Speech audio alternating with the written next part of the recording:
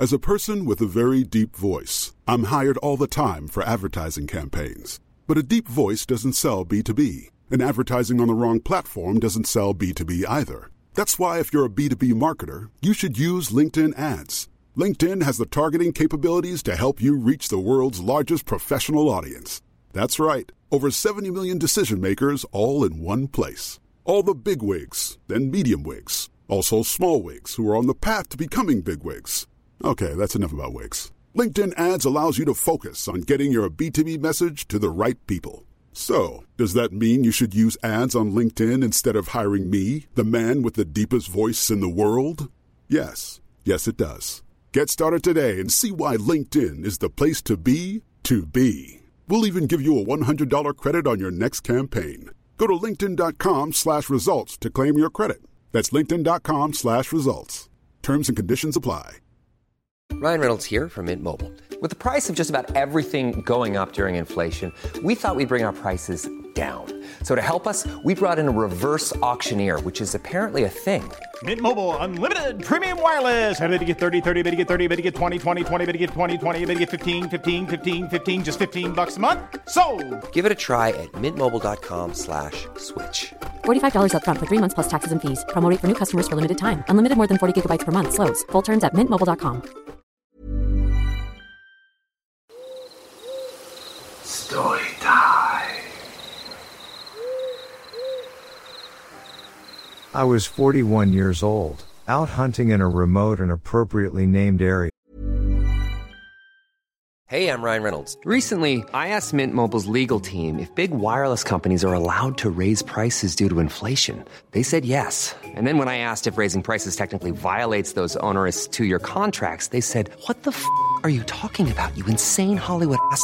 So to recap, we're cutting the price of Mint Unlimited from $30 a month to just $15 a month. Give it a try at mintmobile.com/switch. $45 up front for 3 months plus taxes and fees. Promo rate for new customers for limited time. Unlimited more than 40 gigabytes per month. Slows full terms at mintmobile.com. How would you like to look 5 years younger? In a clinical study, people that had volume added with Juvederm Voluma XC in the cheeks perceived themselves as looking 5 years younger at 6 months after treatment. Look younger, feel like you. Add volume for lift and contour in the cheeks with Juvederm Voluma XC. Reverse signs of aging by adding volume to smooth laugh lines with Juvederm Volure XC. For important safety information and to find a licensed specialist, visit Juvederm.com. That's JUVEDERM.com. Not for people with severe allergic reactions, allergies to lidocaine, or the proteins used in Juvederm. Common side effects include injection site redness, swelling, pain, tenderness, firmness, lumps, bumps, bruising, discoloration, or itching. There's a risk of unintentional injection into a blood vessel, which can cause vision abnormalities, blindness, stroke, temporary scabs, or scarring. Talk to a licensed specialist to find out if it's right for you. Hey, I'm Ryan Reynolds. At Mint Mobile, we like to do the opposite of what Big Wireless does. They charge you a lot, we charge you a little. So naturally, when they announced they'd be raising their prices due to inflation, we decided to deflate our prices due to not hating you. That's right. We're cutting the price of Mint Unlimited from $30 a month to just $15 a month. Give it a try at mintmobile.com/switch. $45 up front for 3 months plus taxes and fees. Promo rate for new customers for limited time. Unlimited more than 40 gigabytes per month. Slows full terms at mintmobile.com. Millions of people have lost weight with personalized plans from Noom. Like Evan, who can't stand salads and still lost 50 pounds. Salads generally for most people are the easy button, right? For me, that wasn't an option. I never really was a salad guy. That's just not who I am. But Noom worked for me. Get your personalized plan today at Noom.com. Real Noom user compensated to provide their story. In 4 weeks, the typical Noom user can expect to lose 1 to 2 pounds per week. Individual results may vary. When something truly bizarre caught my attention. There, on the ground, was a dark purple object the size of an 18-wheeler, resembling a bat wing. It had a drawbridge-like door that stood open. Nearby, I spotted 3 creatures engaged in trying to capture an alligator.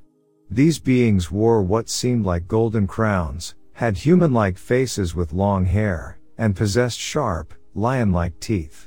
They donned breastplates resembling cast iron. The most astonishing aspect was the presence of 4 wing-like protrusions and scorpion-like tails on each creature. Initially, the creatures were unaware of my presence. However, when one of them spotted me, I quickly reacted and fired my 12-gauge shotgun. The shot hit one of the creatures in the chest, knocking it down momentarily. But astonishingly, it swiftly got back on its feet and retaliated by firing some sort of implement that dangled from its waist. A beam-like light struck my wrist, leaving behind a scar. Unfortunately, the incident resulted in the loss of most of the functionality in my arm. Undeterred, I fired another shot, prompting the humanoids to rise into the air and retreat back inside their object.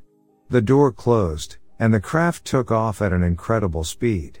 From that day forward, I vowed never to hunt in those woods again, forever haunted by the unnerving encounter.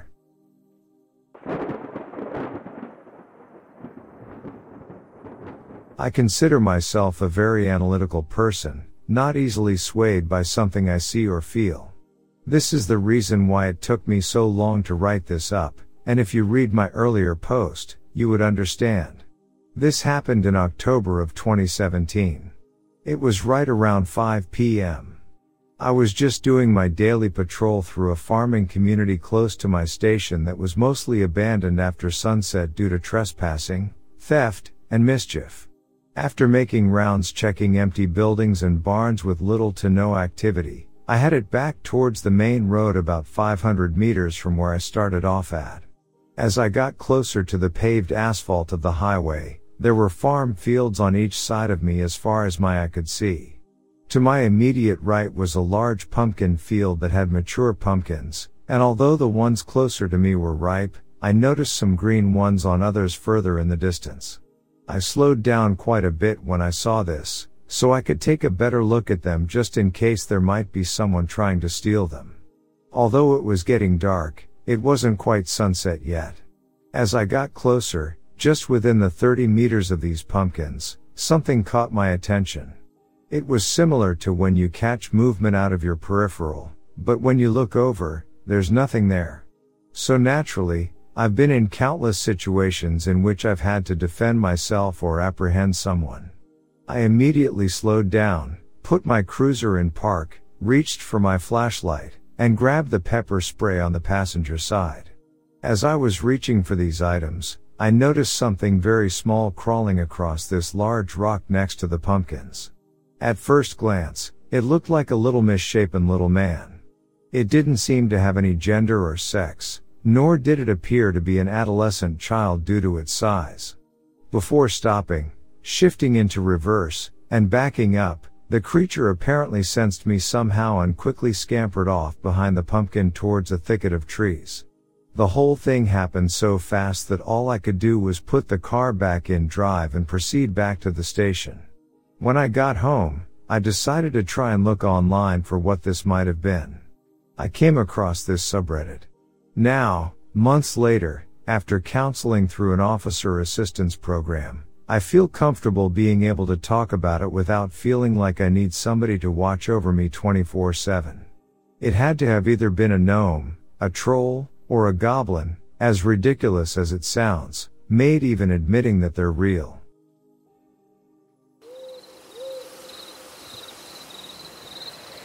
I'm a night owl.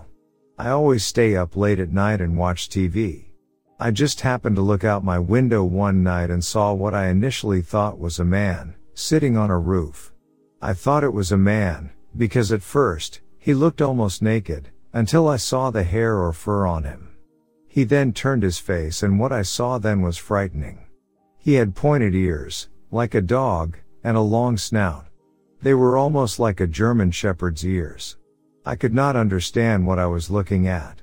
I just stared at him for a few minutes. I felt like if I moved, it would see me. It sat there on its butt, with human-looking arms and legs, but with hair or fur covering them. I backed away from the window very slowly and went to tell my husband. He didn't want to get up and go look, because he thought I was imagining it. I went back to the window and it was gone. I don't know or understand what I saw that night, but I did tell my husband and kids what I saw. It has haunted me for many years until I was just telling a few of my grandchildren, recently at camp. One of them got on the computer and found some pictures of what they thought I meant. It was so scary. I was looking at the same thing I saw on the roof that night. I could not believe it.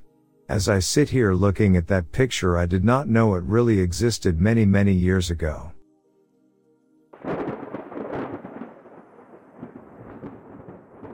As a ranger at the national park, I was accustomed to the routines and responsibilities that came with the job.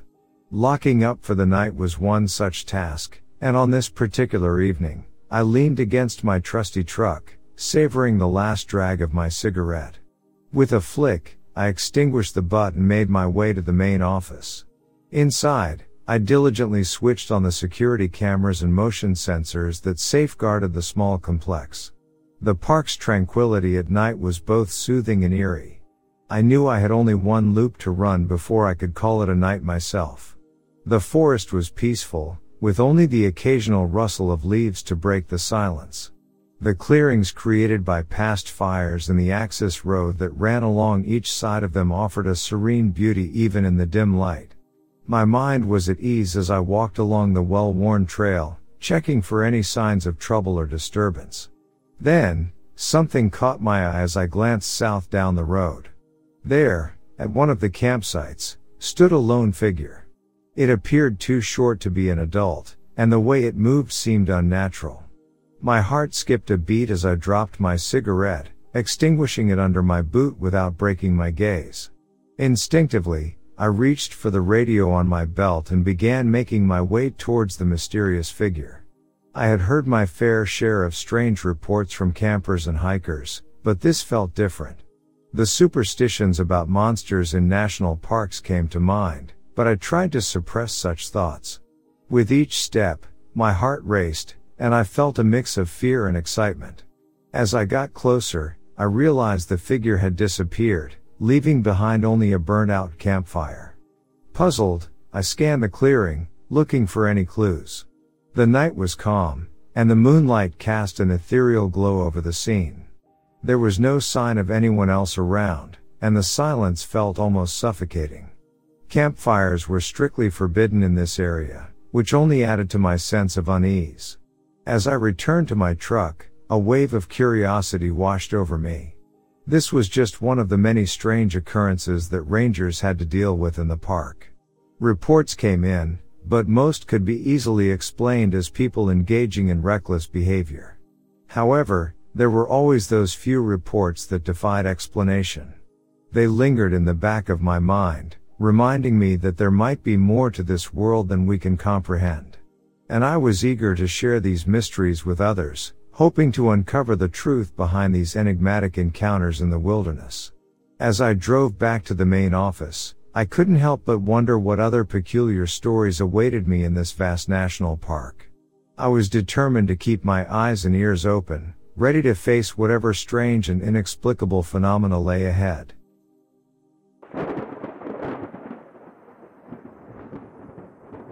Last week I went with a female friend to the Veluwe Forest in the Netherlands hiking for 2 days and 1 night.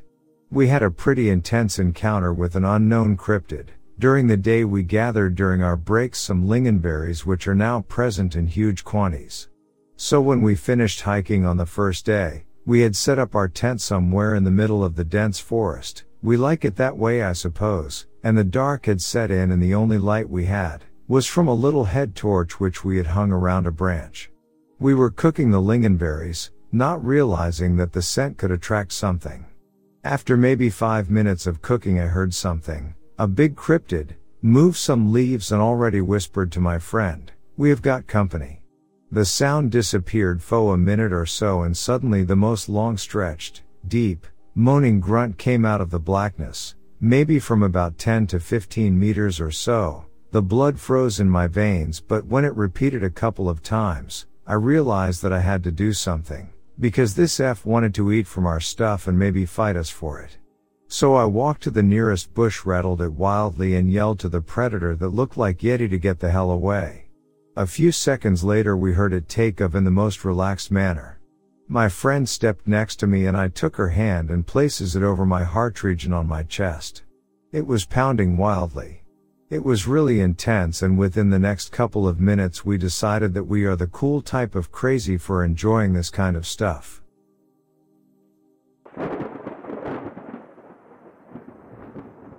Around 2007 I used to go hiking in remote parts of India.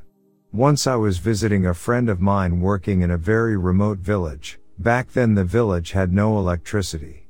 I have been to this village couple of times before. It's a long bus journey to reach the nearest road that leads to the village. This road itself is pretty secluded and sees only 2 buses a day. It's a 4-mile walk through the fields to reach the village. I got down the bus in middle of the night. I started walking down the fields to the village. It's a full moon day, so there was enough light to walk without any flashlights. It was a very cold day, but I was feeling dehydrated from the bus journey. I walked to the nearest well in a farm to get some water. Once I finished drinking, I started walking back and looked at a really huge tree nearby, and I was terrified to see a young lady sitting under the tree with bulged out eyes looking right at me. I was frightened at the sight but tried to ask aloud what she doing there at that time, but she didn't reply and was just looking at me with no movement. It's a mile from there to the village, and I started running at full speed. When I reached the village I was running fever, and it took me a day to fully recover from that shock. Later I have been told that it's a tradition in that village neither to bury nor to cremate a woman when she dies pregnant, but just to leave the body outside the village after a ritual.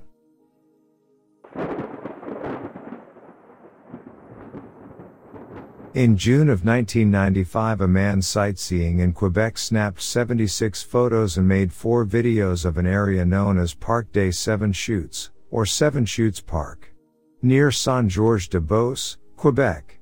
As he browsed through the pictures, something odd caught his eye in photo number 32. There appeared to be something strange standing amid the trees. When the photo was enlarged, a tall brown figure with a baboon-like snout becomes clearer. Not only that, it seems to be clutching a white dog, and appears to be staring towards the photographer. He had not seen it when he took the pictures.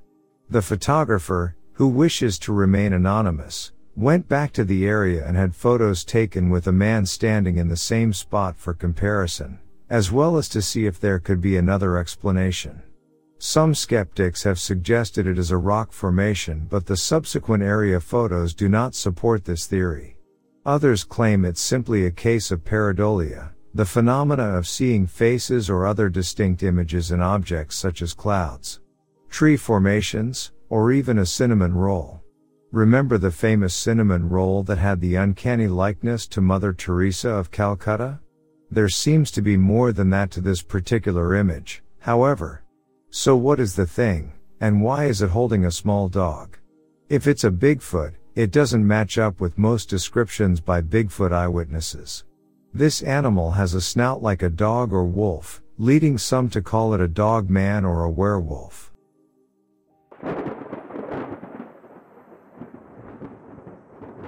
As I stood at the edge of the uncharted territory, my heart pounding with a mix of excitement and trepidation. The group of inexperienced hikers had gone missing somewhere within this vast and treacherous wilderness area, and time was running out. The weather had taken a turn for the worse, and I knew that every minute counted. With my expert knowledge of the terrain and survival skills, I had been entrusted to lead the search and rescue mission. There were 15 people on my SAR team, and we had a task of finding these hikers. Do know that I had seen my fair share of wonders and dangers, but what awaited me deep within those woods was something entirely new. Ignoring the cautionary voice in the back of my mind, I decided to venture alone into the uncharted area, leaving my team who camped nearby. The woods grew darker, the trees towering above, casting long, ominous shadows. My footsteps were silent, my senses heightened. The wind whispered through the branches, as if warning me of an imminent danger. Suddenly, a chill ran down my spine, and I felt an unexplainable presence. And then, I saw it. Standing amidst the trees, bathed in an ethereal glow, was an unknown creature. Its humanoid-shaped head had eyes as black as the night, its hunched back giving it a sinister appearance. Its mouth was stretched wide open, frozen in a scream that seemed to echo through the silence of the forest. The creature appeared pale, almost sickly, with a hauntingly anorexic appearance. I reached for my camera, desperate to capture evidence of this extraordinary encounter. My hands trembled as I tried to focus, but before I could press the shutter, the creature vanished into the darkness, leaving me in disbelief. Returning to the team's camping spot, I eagerly shared my encounter, hoping for understanding and support. But instead, disbelief greeted me. They accused me of playing games, of trying to divert attention from our mission. Their skepticism stung, but I couldn't let it deter me. The lives of the missing hikers depended on our efforts. We continued our search, our determination unwavering. With every step, I couldn't shake the image of the unknown creature from my mind. It gnawed at me, filling me with a mix of fascination and dread. But I knew that finding the hikers had to remain our priority. Days turned into nights, and the wilderness tested our resolve. We scoured every inch of the park, following any lead, yet the hikers remained elusive. Exhausted and discouraged, we gathered around the flickering fire one evening, hoping for a breakthrough. I took a deep breath, mustering the courage to share my story once more. As I recounted the encounter, the flickering firelight danced on their skeptical faces. But this time, there was something different. A glimmer of doubt, a shadow of curiosity. Weary and with nothing to lose, we decided to expand our search to areas we hadn't explored before. Days stretched into weeks, and then, finally, a breakthrough. A distant cry for help echoed through the woods, filling us with renewed hope and adrenaline. We followed the sound, pushing through dense foliage until we reached a small clearing. There, amidst the tangled undergrowth, we found nothing. It's like some creature mimicked the sounds of voice of lost hikers. Even though we searched the whole park, we never found them.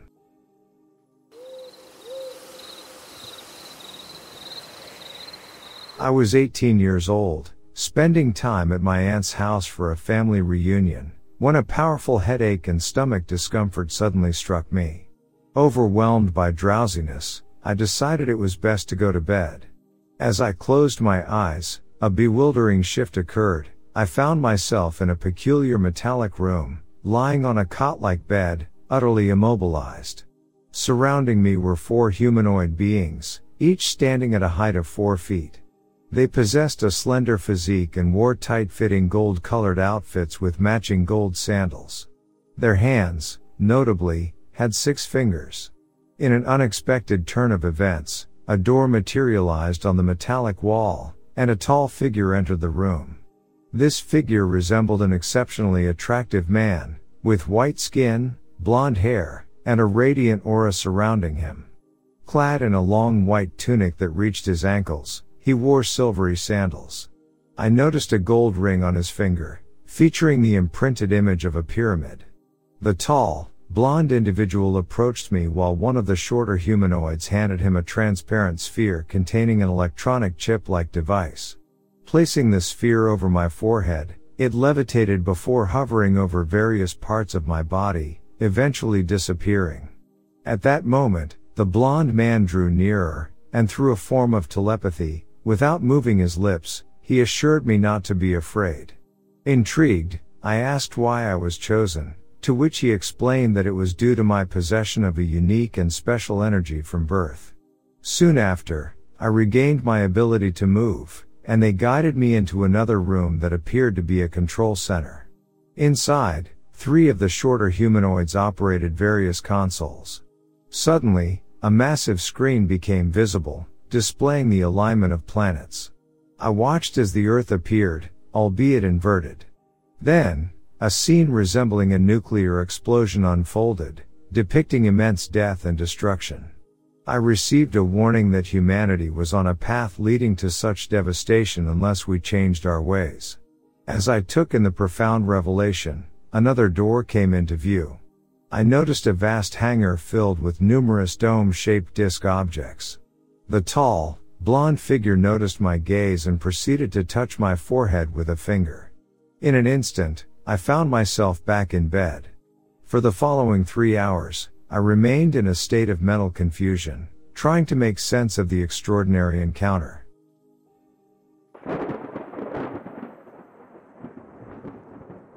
I'll never forget that fateful evening when my friend and I encountered the mysterious creature in the entrance zone of the natural park. It was already getting dark, and the forest border seemed to be closing in on us. We had heard strange canine sounds all along the way, as if some creature was upset and following us, but we kept our calm as best we could. Finally, we reached the car parked near the fence at the entrance door. My heart was pounding as my friend switched on the car's lights. And that's when he saw it, a towering 6-foot-tall dogman, standing just a few meters away on the other side of the fence. My friend was colorblind, so he couldn't tell me the color of its eyes, but their shine in the darkness was enough to terrify him. I couldn't see the creature directly, but the fear in my friend's eyes was enough to convince me that something was terribly wrong. We wasted no time and quickly drove away from there, leaving the strange creature behind. It didn't follow us, but the memory of that encounter haunted us for a long time. As we tried to make sense of what we had witnessed, my friend shared a chilling story with me about his father and his sister's ex-boyfriend. They had their own eerie encounter just a week before, behind the chalet located near a big marsh, connected to the natural park. That night, they were drawn outside by a commotion and found a large black dog with broad shoulders eating something in the bushes. But this was no ordinary dog. It quickly turned its attention towards them and started growling menacingly. Fearing for their safety, my friend's father grabbed a large stick, preparing for the worst. But then, to their shock, the creature stood up on 2 legs, taking on an almost human-like appearance. The father was bewildered by the sight, and the ex-boyfriend turned pale as a ghost. After a tense moment, the dogman took a few steps towards them but eventually backed away, returning to all fours and swiftly disappearing into the marsh. My friend's father and the ex-boyfriend decided not to tell him about the creature standing up on 2 legs, believing it might have been too traumatizing for him. Little did they know that a week later, he would come face to face with the same mysterious entity, and the truth would come to light. Since that summer, my friend's family never encountered the dogman around their chalet again. We couldn't determine if it was merely passing through the area or if it still lurked nearby, avoiding human contact. Perhaps, others in the area had similar experiences but kept silent about it, either out of fear or disbelief. We often wondered if there was a connection between the dogman we encountered and the one seen by my friend's family. The proximity of the natural park and the chalet suggested they might be part of the same pack or group. But regardless of the truth, one thing was certain: we had experienced something beyond the ordinary, something that would forever remain etched in our memories, and we would always tread carefully whenever we ventured near that bordering forest or the marsh.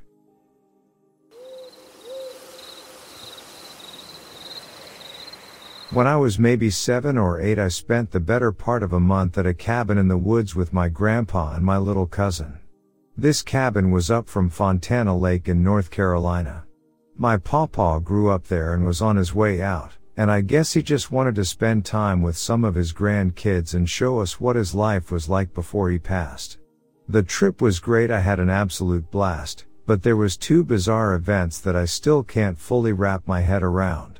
There was like a half-a-mile gravel road that stemmed from an awful 1-lane road that ended at a dirt trail, which led to the front porch of the cabin.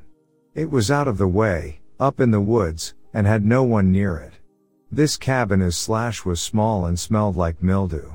It had a living room, kitchen, and bedroom, no bathroom. Everything was tiny. You had to either go outside or walk a few miles to the docks. Pawpaw said he'd had problems with bobcats at night climbing around the cabin and yelling, so if we heard something strange outside we shouldn't be alarmed. This of course alarmed us. A few nights into the stay around 1:30 a.m. me and my cousin were woken up by a knock on the door. We were asleep in the living room and my pawpaw was in the bedroom. I wasn't about to answer the door and my cousin was freaking the hell out.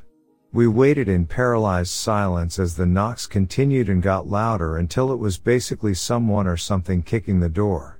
Not surprisingly, they didn't wake up my pawpaw. The man's snores were house-shakingly loud and you'd basically have to slap him to get him up. Once the kicks started, the fear-induced paralysis wore off and turned into absolute panic. I bolted to the bedroom and shook my pawpaw awoke. Upon hearing the banging at the door, he grabbed his revolver. He then went to the door, and without saying anything just shot a few rounds through the door and went back to bed. My cousin and I didn't sleep after that. The next day my pawpaw simply said no one has any business being up here. The porch surprisingly was clean, but the dirt path, gravel driveway, and road were blood-soaked. The blood went across and down the road, and ended near the docks. The police never came, and nothing was ever said about it again. I told my mom once after my pawpaw had passed, and she wasn't shocked at all. She even said my pawpaw and his brother shot a pedophile in Mississippi after he tried to prostitute some little girls to them, while they were on a fishing trip. My pawpaw was a hard-boiled, stubborn, God-fearing man, and I miss him, even if he did occasionally shoot people. Next up, during the second week we took a pontoon boat to the dam. Near the shore of the right side of the dam was a dead snake, half on land, half in the water, seriously 40+ feet in length. It was easily longer than the boat and bloated. My pawpaw said there was an abandoned zoo and it probably came from that and had just been living around the lake. Not so much mysterious or creepy, but definitely weird.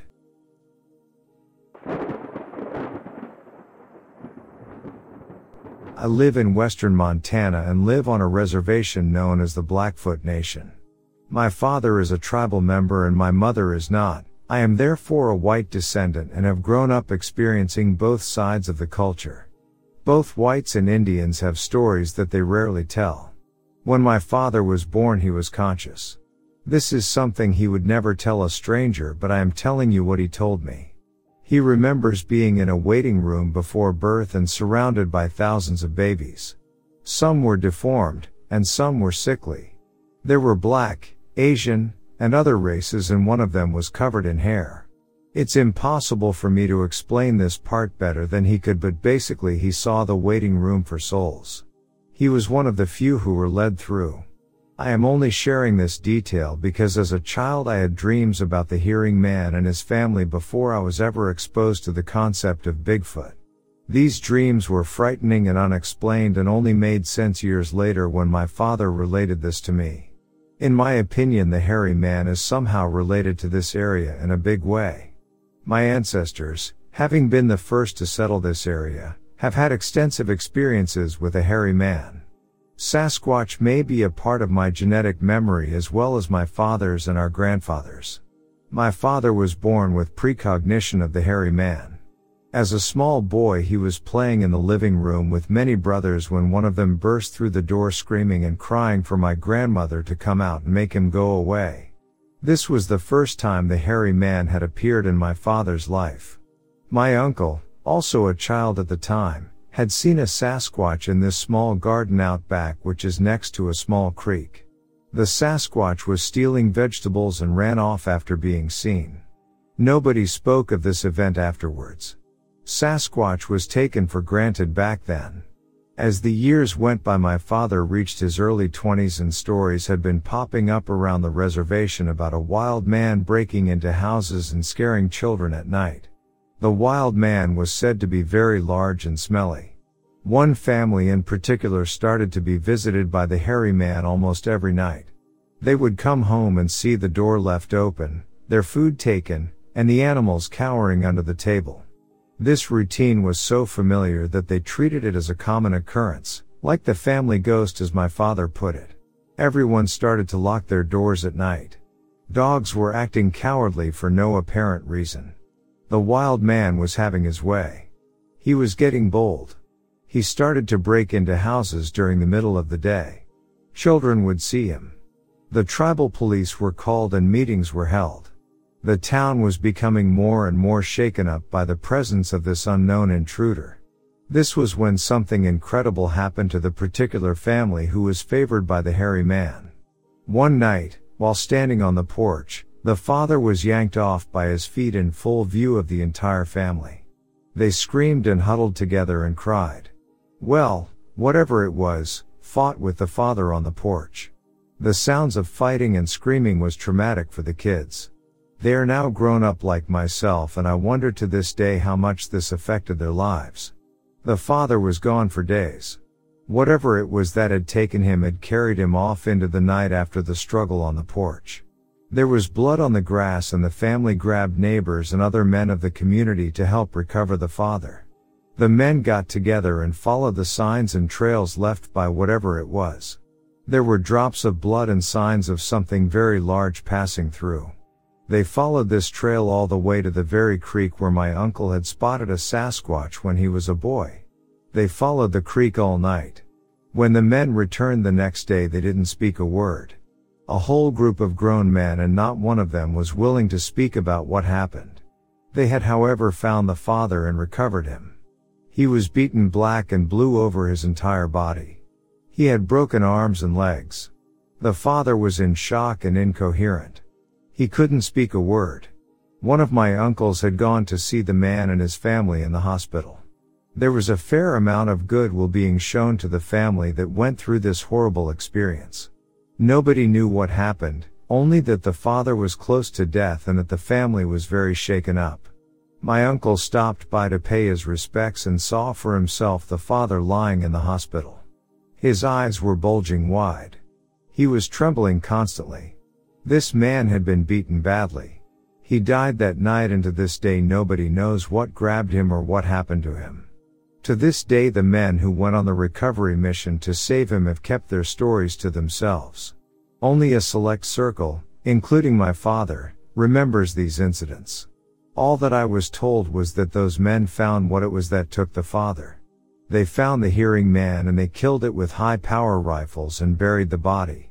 The men who did this feel incredibly guilty. The older generation told us to avoid the Sasquatch and leave them alone because they are human beings. They are not animals and they are not magic. But they can most certainly be monsters, and this is one story that corroborates that.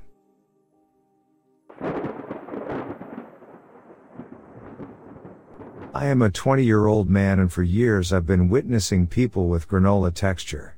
My first encounter was in Kansas as a young boy. They were about 3 feet tall, with yellow eyes and skin textured like granola. I would wake up in the middle of the night to see these two things staring back at me. I would often close my eyes really hard or turn the other way. The countless times I'd tell my parents, they'd brush it off as a kid just being a kid. That's understandable. Although one day when I woke up after them being there the previous night, there were 2 sets of tiny handprints on my bedside. The prints were not human handprints, but rather where someone put their fingerless hands on my nightstand.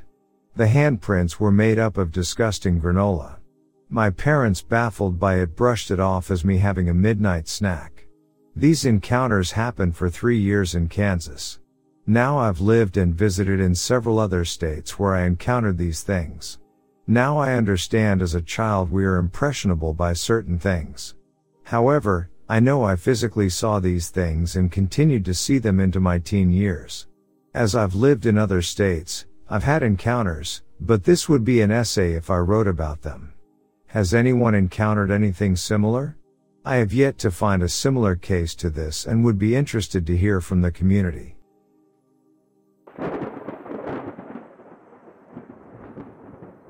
We were sitting in our living room, enjoying the open window and the peacefulness of our rural surroundings, when one of us noticed a peculiar sight. There, not too far away, rested a silvery gray metallic object with a cupola-like shape on the ground. Its bottom displayed a deep blue-black color, and it emitted a beam of matching hue from its middle section. The beam briefly swept across the nearby woods before switching off. Intrigued, we both witnessed this extraordinary object and decided to take a closer look. Approaching the object cautiously, one of us observed its small metallic legs providing support. The upper part of the craft appeared transparent, revealing the presence of 2 small humanoids inside. Their appearance was described as ugly, with crooked beak-like noses and green-brown spots covering their bodies. These beings had large bulging eyes, pointed chins, prominent mouths, and pointed ears. They wore shiny gray helmets adorned with antennae, featuring a yellow line at the center. Additionally, they sported black gloves and clothing. The witness who approached could also discern numerous gauges and levers within the craft. In a sudden movement, the nearest being made a gesture, resulting in a blinding light that overwhelmed the witness, causing them to stumble backward. As the craft swiftly took off, emitting a whistling sound, the witness's eyes were left irritated, and they briefly experienced a state of shock in the aftermath of the encounter.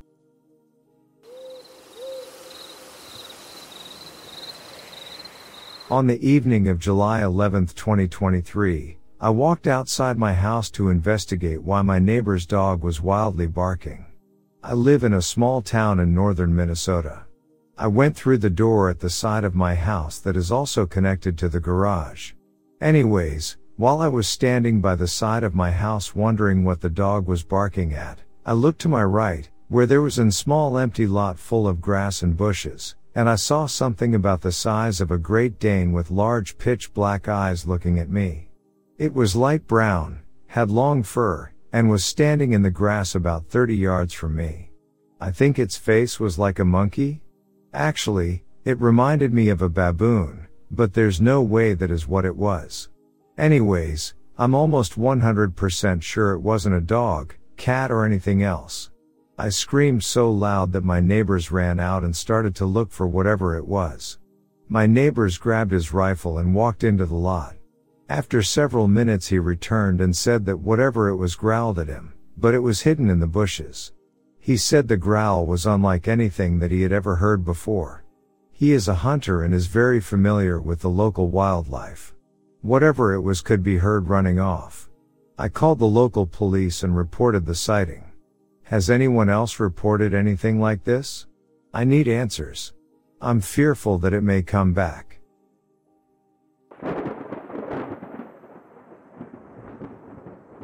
I often find myself pondering about something or someone I encountered during one of my drives through the desert on the road to Ajo.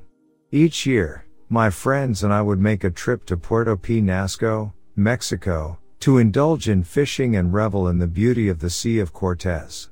To avoid the scorching heat, we would depart from Colorado's San Luis Valley around 3 p.m., embarking on our journey to Ajo in the early hours of the morning, around 3 a.m. It was during one of these trips that an intriguing incident unfolded. On that particular night, I was behind the wheel of a rental car while my companions dozed off. Suddenly, I was passed by a naked man sprinting in the opposite lane of the road. He moved with remarkable speed, barefoot and seemingly determined. Startled, I hit the brakes and checked my rearview mirror, half expecting to offer assistance. To my surprise, the man swiftly disappeared into the desert, vanishing from sight. As I continued my drive, I kept a vigilant eye out for any signs of a stranded car or someone in need, but the road remained deserted. The incident left me unsettled, leaving me with a lingering sense of unease. The following year, in the same vicinity, at around the same time of night, I found myself dozing in the back seat of the car. Briefly roused from my slumber, I glanced out of the window and beheld a striking sight. In a ditch alongside the highway, I spotted an intricately carved, large stone dog, reminiscent of the stone carvings found in Chinese art. The sight triggered a thought in my mind, suggesting a connection to skinwalkers, though I couldn't be certain. These experiences continue to intrigue me, leaving me with an enduring sense of wonder and a desire to unravel the mysteries of the desert.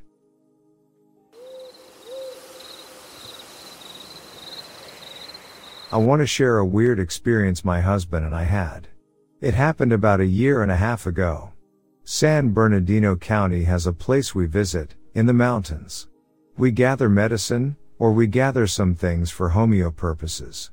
On the road where we intend to do this, the layout of the land is significant, so let me explain it to you briefly. It's a wide open road and a dead end on one side. You can see in either direction from the hill. You take a dirt road to a T-shaped. We walk up this dirt path, up the hill, to where we need to collect the stuff. We were up there picking stuff and my husband and the dog were on one side and I was on the other side. So, my bag becomes full. I proceed down the dirt road, to where our van is parked on the main street. And just before I get there, mind you, you can see in either direction. A car appears out of nowhere, right behind our van, and it's a red car. There are no distinguishing logos or anything. I've never seen a car like it, but it's rather sporty looking. As a result, the car appears out of nowhere, spins around, and circles around the van. I get nervous. I walk up the hill with my husband. He comes back down to me and this man gets out of the car and honks, honks, honks, and he starts walking up the hill. I got a very odd feeling. It was really odd. My husband and I go back down the hill towards the van and he disappears. Gone. Both of us were right there. The car, the man, everything, gone. There was nothing. In front of our eyes. My husband was there too.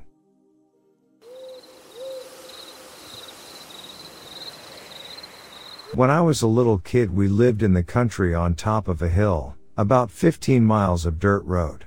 It's about 7 miles going up. Once at the top there is a valley with a nice clearing for about half a mile. One year around dusk we heard airplanes, big ones and a lot of them. So of course we all go outside to see what's going on.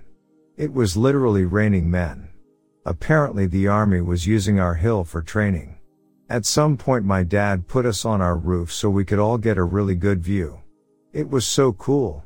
Someone came and asked everyone on the hill to turn off our lights, only about 6 houses, because it was causing the men to jump earlier or go off point. Many landed in trees and you could the hurt ones yelling, and one guy landed just across our road in the power lines. My dad had to go stay with him until someone could turn the power off so they could cut him down. He was freaked out about anything touching him, understandable. For the next week we would see these men roaming the hills, and every once in a while one would ask for water. Of course, being neighborly as country folk are, they always got a meal. I don't think they were supposed to make contact with us, but a few would.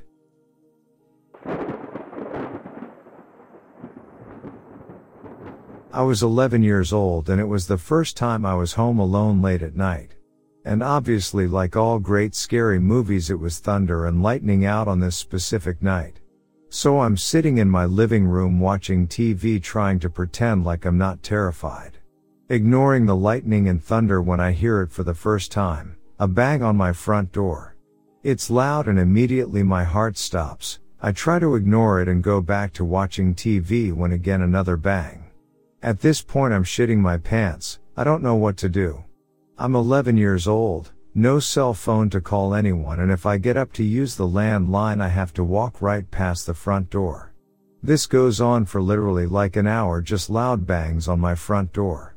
Sometimes just one, sometimes a couple in a row. Finally I'm like, F it. I'm making a beeline for the phone and calling my paps, seeing when he's gonna be home. I sprint past my door in hopes whoever the murderer at my front door is won't some home see me cross the hallway 10 feet in front of him and dial my dad. Tell him what's happening so he comes home right then and there. I sit in fear, frozen next to the phone until he gets home. He finally comes home and lets me know the reason I've been shaking in fear for the past hour. It is 'cause I forgot to close the screen door and it's been swinging in the wind off the house back and forth. F me right. He still makes fun of me from time to time about it.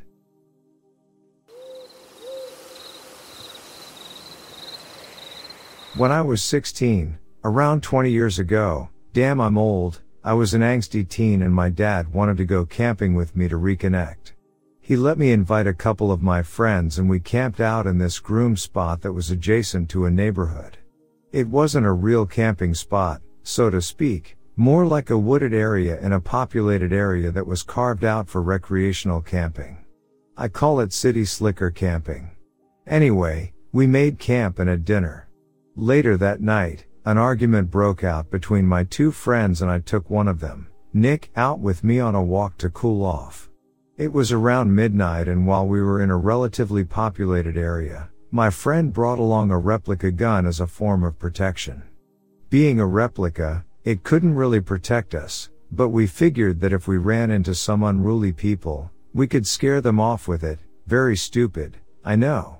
Well, during our walk, we somehow made it out of the camping area and made our way into the adjacent neighborhood. By this point, it was getting really late and we had been walking for a good hour and a half. Earlier we had passed by what looked to be an old elementary school when Nick started telling me ghost stories to freak me out. It worked. This went on for a little while until I got so freaked out, I wanted to head back. Because I was a scared little girly boy, I demanded the gun from him and we decided to head back.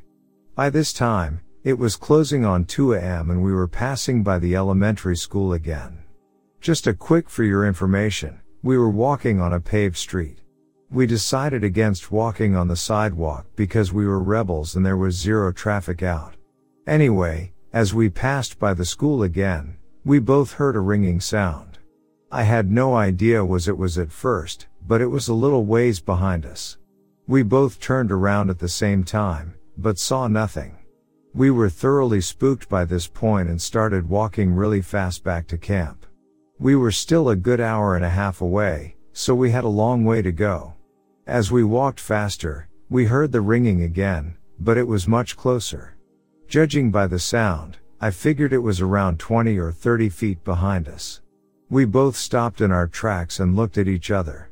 It wasn't a planned move, but I think since we were so spooked already, we didn't want to just turn around. We had seen enough horror movies to know what happens when you just turn around after hearing a creepy sound. After making eye contact, we slowly turned our heads to look at whatever was making the ringing sound.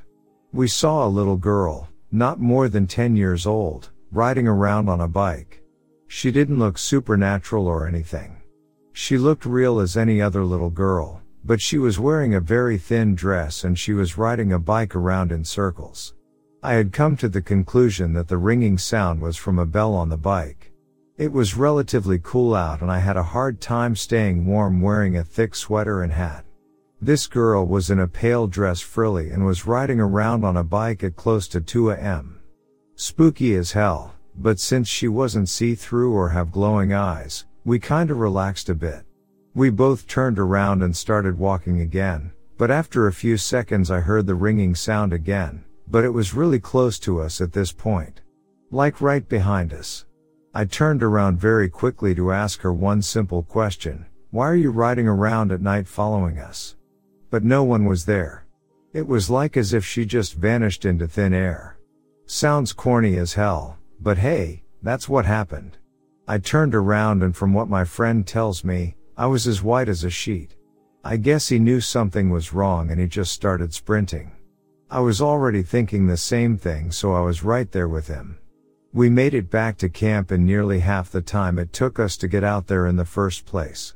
All the anger from the previous argument had subsided and it was just us recounting our ghostly tale to my dad and buddy.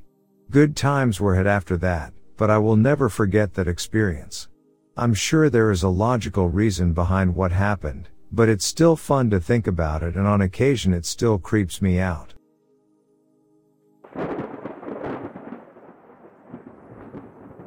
I live in the middle of the nowhere, like, get Google Maps up, zoom out 4 times before you see anything but green around my house, in the UK.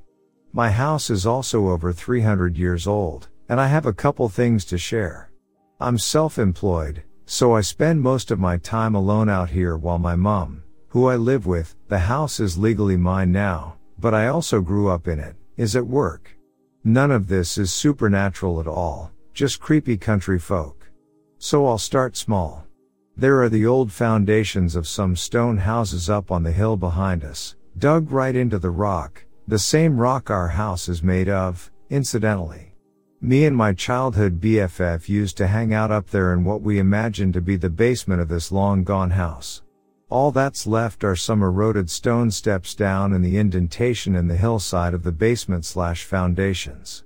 We didn't do anything, really, except sit and talk. We went up there every day for weeks one summer, And then one day, we both get this very powerful sense of dread, that we shouldn't be there. We both said, in our own way, that the fairies didn't want us there. British kids tilde, like. I know I, at least, could almost feel the force of someone's dislike for my presence shoving at me. And then suddenly, we're just running. I honestly remember very little. We were sitting there, suddenly freaked out, and then hurtling down the hillside, across 2 fields, over my garden gate, and inside the house, in what felt like seconds, but had to be minutes. I must have slipped at some point because I had sheep poop streaked all the way up my side, but I don't remember falling. LMAO, I'm 27 now and I flat out won't go to that place. I'll go around it, I'll go near it, but I am not stepping foot in what I feel like are its boundaries. Never again. 2. We've had search helicopters hovering low all around us and over the wood for nights in a row, and have never been told what they're doing. Spotlights, the works. Nothing on local news. Sometimes, I can't help but feel like there is something going on there. Other times, I think, nah, it'll just be training ops. I don't know. Seems like an intense training op, if so, and at 11 p.m. 2 a.m.? 3. Another time we went walking in the woods, as we often did when I was younger, and found a dirty mattress just lying there in the dirt. Thing is, this wood is not bordered by any roads at all, nor do any pass through it. To get a mattress deep into it like that, you'd have to park half a mile away from the tree line and drag it over at least 2 fields, including climbing the fences, and then up a hill through densely packed trees and brambles. No idea why someone would do that. I mean, I know getting laid is a big deal and all, but there are other woodlands round here closer to the road. Often at night something will land very heavily on our roof and scrabble and skitter across the tiles, not like talon scraping, which we're used to, but the skittering of a 4-legged mammal. It's loud enough to wake us both up, and spook the cat badly. There's really no way for anything that doesn't have wings to be landing on our roof, though, no trees overhanging at all. It'd be easy enough to climb the gutters, but this thing sounds like it's landing from a height.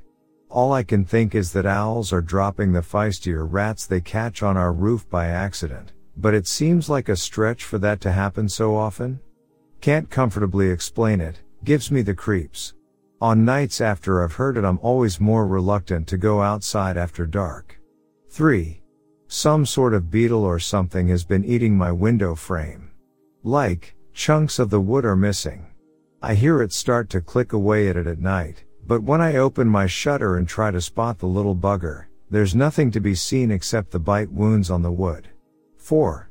We had a neighbor, 3 fields over, who was a big-time child psychiatrist in the 60s, but who when she was at her conferences, used to leave her son outside alone in the car for 6 to 7 hours at a time, in all weathers. The pair of them both creeped me the fuck out. Well, he still does.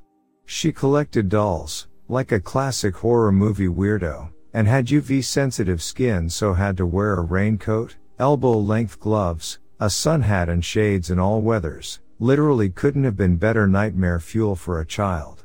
One time I cycled past her house and she was just standing, full raincoat, on her doorstep with her arms outstretched, and her head down, face hidden by the hood of the coat, perfectly still. But in truth, I think she was actually harmless, just a little weird. Her son, though, turned out to be an S-offender if you know what I mean. 5 young victims, that we know of, after his mom died, and he still lives in her house, 2 fields over. Sure does feel safe. 5. A little girl walked up and down the nearest road calling for her daddy. Not distressed, just like a bored kid who was being kept waiting. But I have no idea who she was. Nobody round here has children or grandchildren. Went to find the closest neighbor's number so I could alert them, and she was gone by the time I'd finished speaking to them. 5. Guy closest to us, 1 field over, has had his hunting dogs taken off him by the RSPCA 3 times. He keeps them in a tiny sheet metal shack with no outdoor access except once a week, or less, when he takes them hunting. He keeps managing to get more despite the court order, and you can very often hear him screaming at them, and them yelping.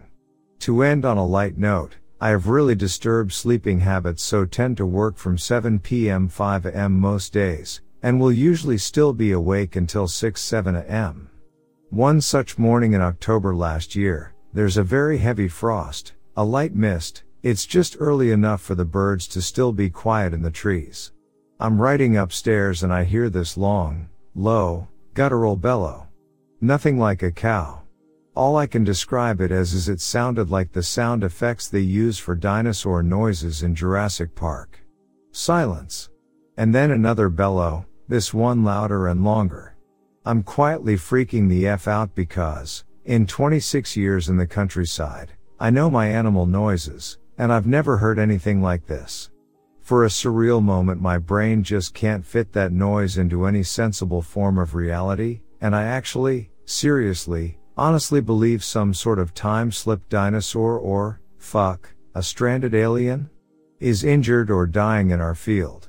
The bellowing sounds again, this time ending in a high-pitched wail, even more like a movie dinosaur than before. I carefully make my way downstairs and outside into the garden. Which would definitely get me killed in any horror movie. I'd quit. I was thinking. I tiptoe in the direction of the noise, now a series of low, throaty rumbles, rather like a bear, totally ready to find myself at the center of a major world event, or else a major government cover-up, and I see a stag. It was a stag. His harem had strayed and he wasn't happy about it. It was a stag. I feel certain that most Americans would have already guessed that, but man, in the UK to see deer in the wild is honestly very rare outside of certain limited locations. They're the only deer I've ever seen around here, let alone heard. And he was amazing. Like, I'd only ever seen stags like that on postcards and in documentaries. Breath steaming in the cold, huge rack of antlers, head tipped back all the way and just yelling at the sky. His doe deer of female deers turn out to be around the back of my house, hence him aiming all of his unearthly bellows in our direction. And I just stand and watch, stunned, as the three of them bounce over the fence and rejoin them, and they all just melt into the tree line.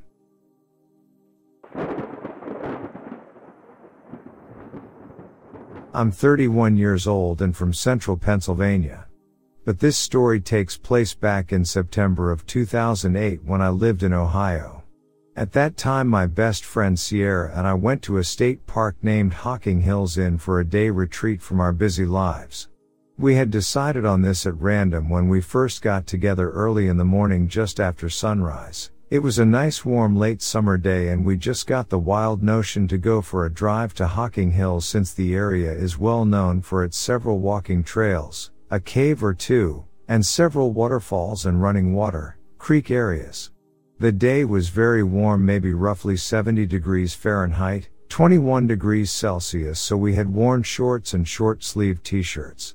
We started down a trail at random and found that part of the trail had been washed out, so we had to take another path which according to our phone's GPS tool would force us to cross a small country road.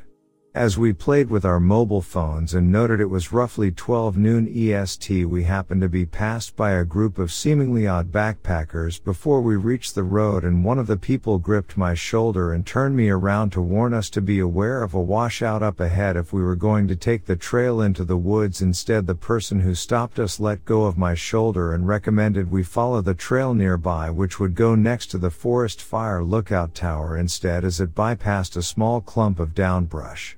As we crossed the road to the tower trail, we noticed there was caution tape all over the fire tower. There was a pungent smell in the air which we could not identify. The windows on top of the tower appeared to be taped up, grimy, and there were flies all over the area.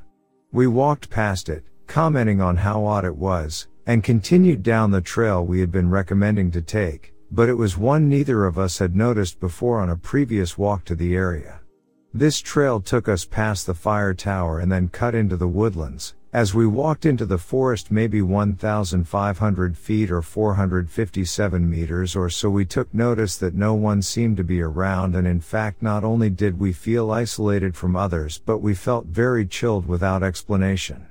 Sierra pointed it out verbally while I was thinking it, but we just continued walking. Eventually, the air started to get noticeably chillier and damper. This did not seem unusual at first, but as we continued to walk, the air seemed to go from warm to what felt like the mid-50s Fahrenheit or 10 Celsius, and we started to shiver. It was also getting darker as we continued forward. At first, I thought it was just due to the green leaves on the trees and maybe a passing cloud overhead, but the darkness really did not improve as one expected. As we walked, we looked around and there was nothing but trees on all sides. There should have been a forest edge somewhere, as the area wasn't really that big, but aside from some hills and tall pine trees, there wasn't a real ending to the woods like we expected, as the area tends to be narrow and normally you can see the edges. My friend took out her phone to use her GPS because she instinctively felt lost, but her battery was nearly gone. I took mine out of my back pocket and it had no signal. The battery was also near dead, and showed EE for the time, meaning it couldn't update as it was an older style flip phone with a camera, and when set to auto adjust would contact the mobile phone network every 15 minutes. It was only then, as the light grew dimmer, that I noticed the area seemed very silent. Our footsteps, the leaves we stepped on, grass, twigs, and our breathing just echoed. Sierra got spooked and I did too. She mentioned it was very out of the ordinary and I agreed, but I couldn't shake this sense of foreboding that something was amiss. I tried to rationalize it, but I really, honestly, couldn't figure any of it out at all. We just pressed onwards, and after going down a small hill and back up, it seemed to have gotten a lot darker. The world seemed to have gone from just shadowy to near twilight darkness. My friend grabbed my arm and started freaking out about how weird it got. Then the air seemed to have gone still and we had a feeling of something wrong. We both took off running, looking for an exit. For some odd reason we never thought to turn around at all and just got back the way we came. It never seemed to occur to us as we ran, but the spookiness continued as we could hear our steps echo off the area as things just felt like they grew more gloomy. Then ahead of us, down another small dip in the trail, we could see two large honeysuckle bushes on either side of the trail like a gate. We made a mad dash, mostly with her pulling me, for these bushes, and just as we pushed through the plants something odd happened. We were overwhelmed by a change in our surroundings as light, sound, and warmth returned all at once. It was like stepping outside of a cold, empty, and dark building onto a warm, busy street. We stood at the edge of a place known as Ash Cave, which has a large waterfall not too far away with a U-shaped cliff. I turned around to look back from where we emerged, and while the bushes were the same, the area was so different, brighter, not silent for sure, and warm. In fact, our skin was cold to touch, which just reinforced the facts. We took out our phones and the time had finally updated. It was now 4 p.m. The normal trail would only have taken an hour to walk fully, so it was a loss of 3 full hours. Logic attempted to set in, and we decided the trail we came up with must have just appeared creepy because there may have been clouds overhead or a storm blew by, but when we went back between the bushes there was no trail. Nothing looked like it had a few seconds ago. Sierra walked around the bushes twice and it was the same bright sunny day with no darkness and no trail. We waited. It was blue sky overhead and we could see the edges of the forest and other people. The trail had simply vanished as if we had never walked it. On returning to the normal trail with the washout, we ended up locating an offshoot path which took us back past the fire tower. It was here we noticed it was normal looking, as the windows were not taped and very clean, and there was no pungent smell. We don't know what it was, but it certainly was creepy. Of course, I jokingly told her later that day over dinner we had entered the fairy realms by mistake and were lucky to get away. She didn't find that funny, of course, but either way we both felt we should share this with you, and if anyone out there has had a similar experience, perhaps they can provide insight or share their own.